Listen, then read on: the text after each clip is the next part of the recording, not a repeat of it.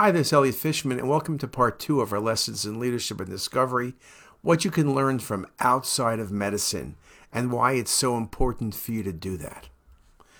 We left off with this slide by Keith Grossman. Keith has had a number of leadership roles. Most recently, he was the editor of Time magazine.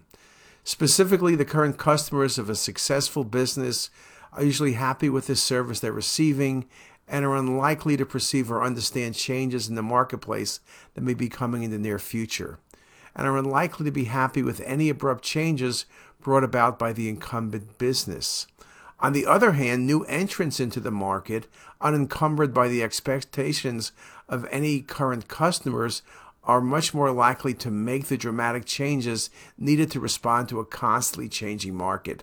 And this is just brilliant because you think about it. What happens is, think about Kodak. They really liked film. Film worked really well for 100 years. Think about Polaroid. It all worked well. And then things changed because no one could make better film than Kodak. No one could make a better type camera than Polaroid did. So they came up with new things. They came up with digital. There was no film. Now you weren't worrying where you're going to buy 12, 24, 36, then take it to the store, get it developed, pay for that, hope the films came out good. No, digital photography came along. Now Kodak should have led that change, but they didn't want to because it became clear to them. Blockbuster. They had a great business. There was a Blockbuster in nearly every corner. You would rent out a movie. And then the company Netflix said, hey, why don't we work with Blockbuster? Blockbuster said, no, we have a great business. Why would we want to change it? Well, guess what? Netflix became a billion dollar business, one of the most successful companies in the world. And Blockbusters is only someone like me who remembers those blue awnings that they had at the store. Keith spoke about leadership. In a time of change, and we're always living through a time of change, you need to define your North Star or the fundamental aspects of goals of your business, and then work backward to figure out the best step forward.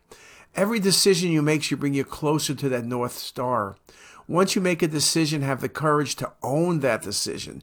Be confident and knowledgeable. Be able to articulate your message. Although being confident in your decisions, it's important, continually stress test the reality of your decisions and be prepared to change course if things are not working. And that's really brilliant, right? Because sometimes things just aren't working. You can make the best decisions in the world, but it's not the right decision. It's not necessarily the wrong decision, but it's not the right decision, and you need to change.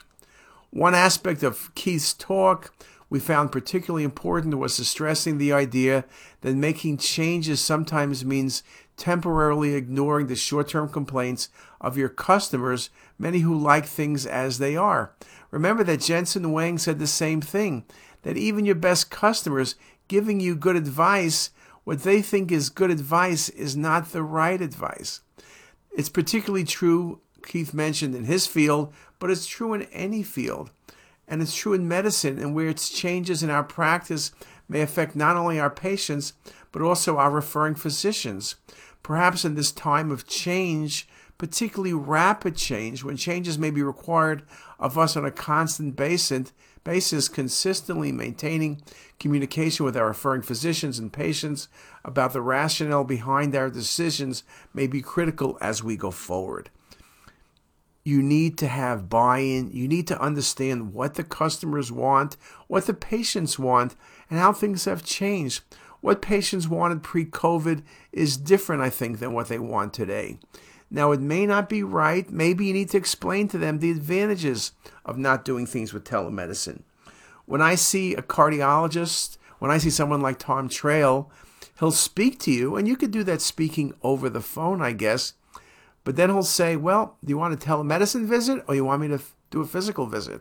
Because there's no way he can touch you and listen to your heart and feel your pulse and your pulse in your feet, strength of the pulse, all of those things. You need to be in person. Many things we can do. We can monitor your heart rate and many other things on an iPhone all year long. And you only have an appointment once or twice a year. So that's good. But one without the other perhaps doesn't work. But we need to make sure our patients understand what we're doing. In some sense, everything we do in many ways becomes customer service. Horst Schultes, if you don't understand how to optimize service for your customers, all the medical knowledge in the world will not be sufficient for your business to succeed. Horst won 2 Malcolm Baldrige Awards as the head CEO of the Ritz-Carlton. Now that's a manufacturing award. He's in the service business. They don't manufacture anything at the Ritz-Carlton. They manufacture quality, and that's why he won the award. In my experience, there are 3 things customers expect from any business: timely service, a good product, and people who treat me well and are nice to me. They care about me. It's true when you go to the 7-Eleven, it's true when you go to the gas station, it's true when you go to a hotel, and it's true when you come to a physician. Let's assume for a moment that your department institution have a good product.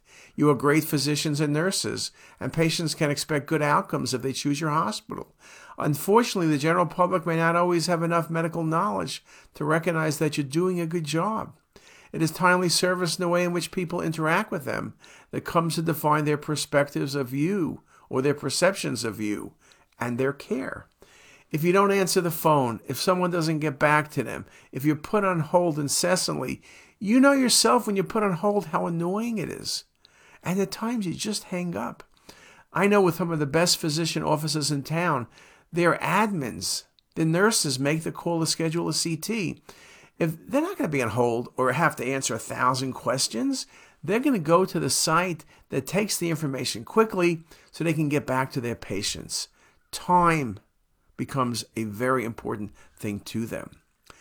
And this is true in the hotel industry. We found that any wait longer than a couple minutes is enough to create a negative perception of your organization in the customer's mind.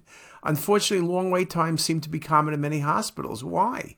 The last people who should be kept waiting are sick patients who are scared and anxious. Yet, if you go to many hospitals, the ER wait time is 6 hours. When you go to Florida, there are signs. I know Baptist Hospital have these signs which shows their waiting room time. It might be 5 minutes, it might be 10 minutes, but people know in advance what it's going to take. You go to a hospital in Baltimore, many hospitals, you're just waiting there. It seems like forever. You go into a room, no one sees you. What is going on here? Horst goes on to say, I hire my employees as human beings to join us and be part of us. I want them to be part of a vision and dream of our company, and I want them to gain happiness from being part of a team that creates excellence. Exactly what Jensen Wang said. His employees at Jensen Wang's, many are PhDs, but it's this team experience, this excellence. If you think about Horst Schultes, you think about a hotel, you have people parking cars and dishwashers and people serving the meals and people at the pool. Not everybody is a PhD, but they want to be part of a team. And in this era with people quitting, this is going back a few years when Horst was here, but he made the point that hotels run 100 to 200% turnover, and he ran something like 40% turnover because he made people feel special. And he said he was not paying more, but is treating people better. Just as important, I have discovered over the years that the success of a team and individual employees is highly contingent on having your organization filled with leaders rather than managers. Let me repeat that. Leaders rather than managers. Leaders give no excuses. They exude positivity, optimism, and drive, and they're filtered down to every member of the organization. Managers, on the other hand, are concerned with covering up their own lack of drive and ambitions with excuses. Horst goes on to say, finding leaders is not that easy. You're going to see many of our speakers have made that point. But I've managed to gradually fill up my organization with leaders rather than managers. And that has contributed to my employees being happy and being placed in positions where they can succeed. Hiring the right people is the key to success and should be a top priority. And whether you're Horst Schultes or whether you're Eric Becker or Paul Greenberg, each of them said the same thing. Melissa Freeman, for each enterprise or institution, the name brand is intricately attached to the value of the brand.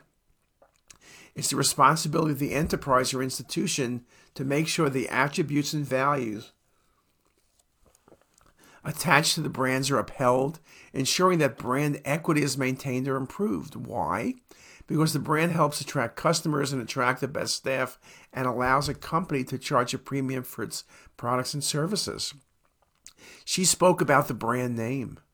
If you're NVIDIA, you want to make sure people are always happy. If you're the Ritz-Carlton, people are paying more than they're paying at Motel 6. But they expect to get their value. You can get a premium if you provide premium service. Once your brand experience is established and equity is accrued, you need to protect the equity. If your institution were a chain of 5 hotels like the Four Seasons, what would happen to brand equity if one of the properties did not provide the same level of service? Or if the hotel you always stayed in suddenly began to erode in quality? Would your opinion of the whole chain change? Absolutely. Would you still recommend it as your favorite place to stay? Probably not. Consistency is key, and it's something the entire organization has to believe in and convey. You also see this comment many of the speakers have said, the entire organization. It's not just one piece. If CT is great and Plain Films is not great, you got a problem. If Plain Films is great and ultrasound isn't, you got a problem. CT, ultrasound, MR, angio, everything needs to be really, really good. And she goes on to make the point that perception is critical. Healthcare facilities can positively affect patients' perceptions by ameliorating the experience surrounding the delivery of healthcare itself. A relative of mine recounts the experience of undergoing a thyroidectomy at Sloan Kettering. The family waited in a beautifully appointed waiting room, could be easily contacted using a sensor device loaned to them by the hospital, and were able to follow the journey of their loved one on a monitor, also via sensor. This was not only comforting for the family, but just as important, gave them a sense that the facility was indeed state-of-the-art. Again, you need the best surgeon, let's be honest. At the end of the day, if you're getting a Whipple's procedure, you want a John Cameron. Whether John Cameron was good socially, and he was wonderful, but the point is, at the end of the day, your outcome in many ways depends on the surgeon. If your surgeon is not the most talkative person, perhaps get the best surgeon. But people's feel, the relative, so much of it becomes everything. A brand does not live inside the walls of a company. It lives in the hearts and minds of your patients, your employees, and your community. And your brand is even more emotionally charged than almost all others. For your patients, this was a brilliant statement. Your brand is in their hands because their life is in your hands. Very well said. Now, Cindy Wolf is a famous chef, a James Beard finalist many, many times. She runs, I think, 7 or 8 restaurants in Baltimore now, including the Charleston, which is the go-to place. And that's the place that when all my speakers came to talk at Hopkins, we took them to dinner. And everybody, I don't care whether they're from Palo Alto or New York, Toronto, Atlanta, Miami, you name it, they always said it was incredible. And she made the point that radiology and restaurants are all the same. It's talking about experience of people. You have to understand that every guest is always the most important person in the room, and we have instilled that ethos in all of our staff members. Interestingly, this is one area where your industry, talking about medicine, in my experience, fails. Several years ago, my father underwent major surgery, and I felt the healthcare staff did not consider him to be the most important person in the room, and was simply not listening to what he and my family had to say to them. We all felt like we wanted to slip under the chairs. Cindy's a great supporter of Hopkins, but when someone like her says that her father and her were not the most important people in the room, the only person who's important in the room is the patient and the patient's family. But if they don't feel that way, you have a problem. I realize that managing the customer experience will undoubtedly be harder in a big organization like yours. Nevertheless, there is no excuse not to try.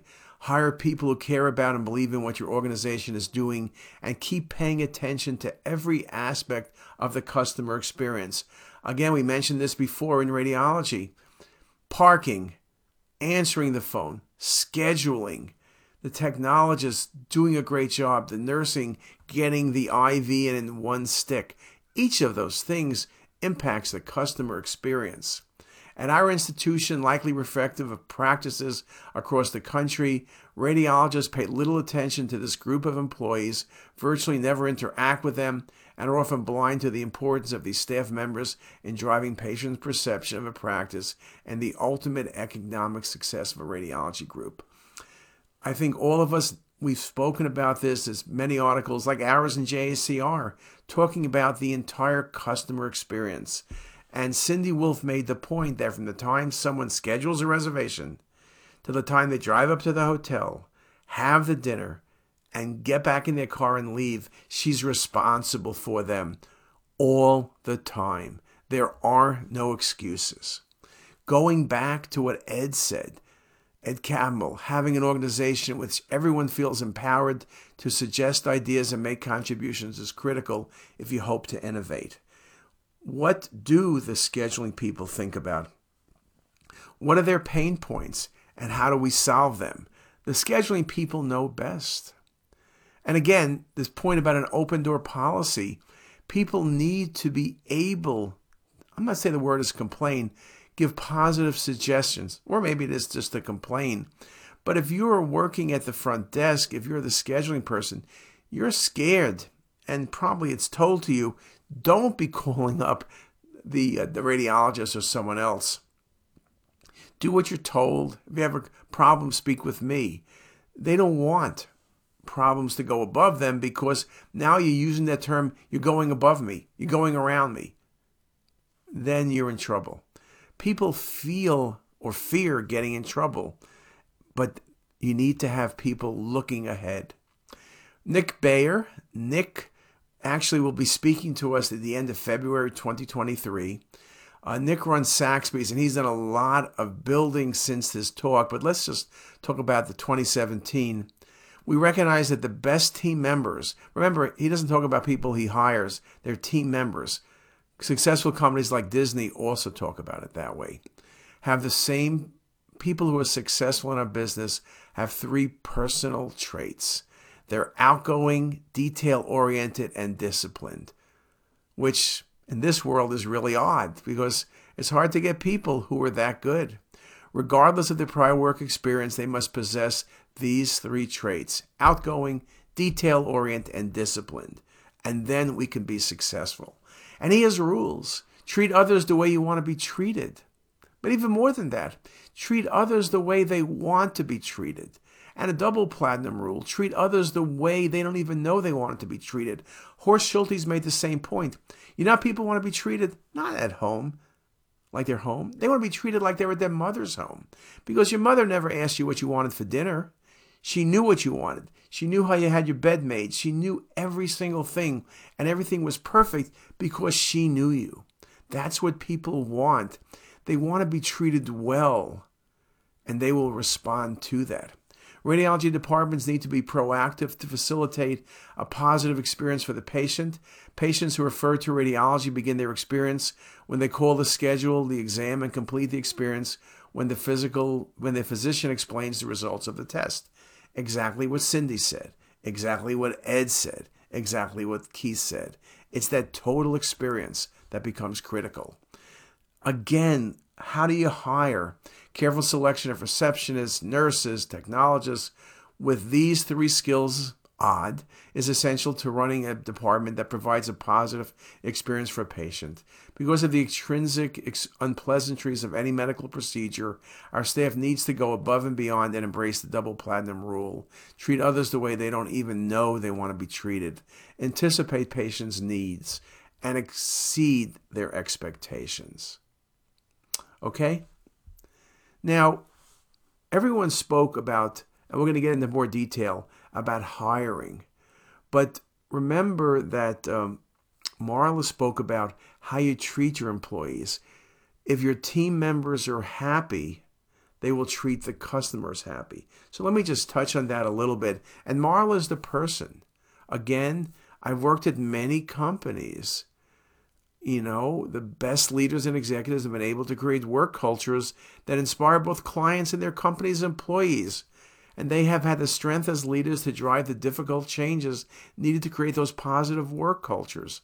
Over the years, having seen both successful and unsuccessful businesses, I've become a strong believer that in order for your company to be successful, your employees must be happy. They must truly believe in their company and products, and they must be willing to put their clients first. But if your employees are unhappy with you, if they felt they're being treated unfairly, if they're underpaid, poorly treated, all of those things we know can easily happen, why do you think they're going to treat the patients well? If they're unhappy, the patients are going to be unhappy. The success of any company starts with caring about your people, products, and clients. And of these three, I would argue that focusing on the happiness of your own employees may actually be most important for the long-term sustainability of your business. Without happy employees, it's difficult to maintain happy clients, no matter how good your product is. And that's 100% correct. At the core of a successful company lies a happy, motivated workforce that does not feel unduly stressed or burdened. We spoke about this 8 years ago. Now in the COVID era where people are talking about stress, people not wanting to come to work, we need to rethink what Marla said. Although many companies put a lot of emphasis on attracting the best talent, it is my view that this alone is not sufficient, as a company must put equal emphasis on creating high-performance workplaces that allow these employees to maximize their potential. And without that, you're going to keep turning over your employees. Over the course of our experience with the Happiness Training Program, we've come away with 5 key lessons. Happiness is a choice rather than something one is born with, and it can be taught to individuals who otherwise consider themselves unhappy. Happiness requires the ability to balance one's personal and public lives. Feeling gratitude for the good things in one's life can help suppress many of the negative emotions that can hinder happiness and success. Nurturing positive relationships and taking time to acknowledge and express gratitude for the efforts of others can help one feel better about oneself. And finally, learning optimism can help make people and businesses more successful. Those are 5 things. It's almost like 5 commandments. Nothing is all that brilliant in those 5 things, but doing them is not as easy and is often not done. But Marla's point again, the happiness of all our employees is critical to a practice success, not simply the happiness of physicians alone. Support staff members, nurses, receptionists, technologists are interacting with the patients more than we are. Many of the radiologists are home reading films. You have remote people 3,000 miles away. They're not dealing with the patients. It's everybody else who's dealing with the patients, and that becomes oh so critical. Now, of course, you need the right workforce. It's not that easy. You don't hire the first people who respond, though it seems these days many people do. So how do you hire the best people? Well, let's take a break and let's listen to Eric Becker tell you how to do it. And with that, see you in a few minutes. If you like this video, make sure to subscribe to the CT is Us YouTube channel. You can also visit us at ctsus.com for even more videos, plus quizzes, pearls, protocols, and oh so much more. We're also in the App Store and have well over a dozen apps for iPhone and iPad, all completely free. Thanks for watching.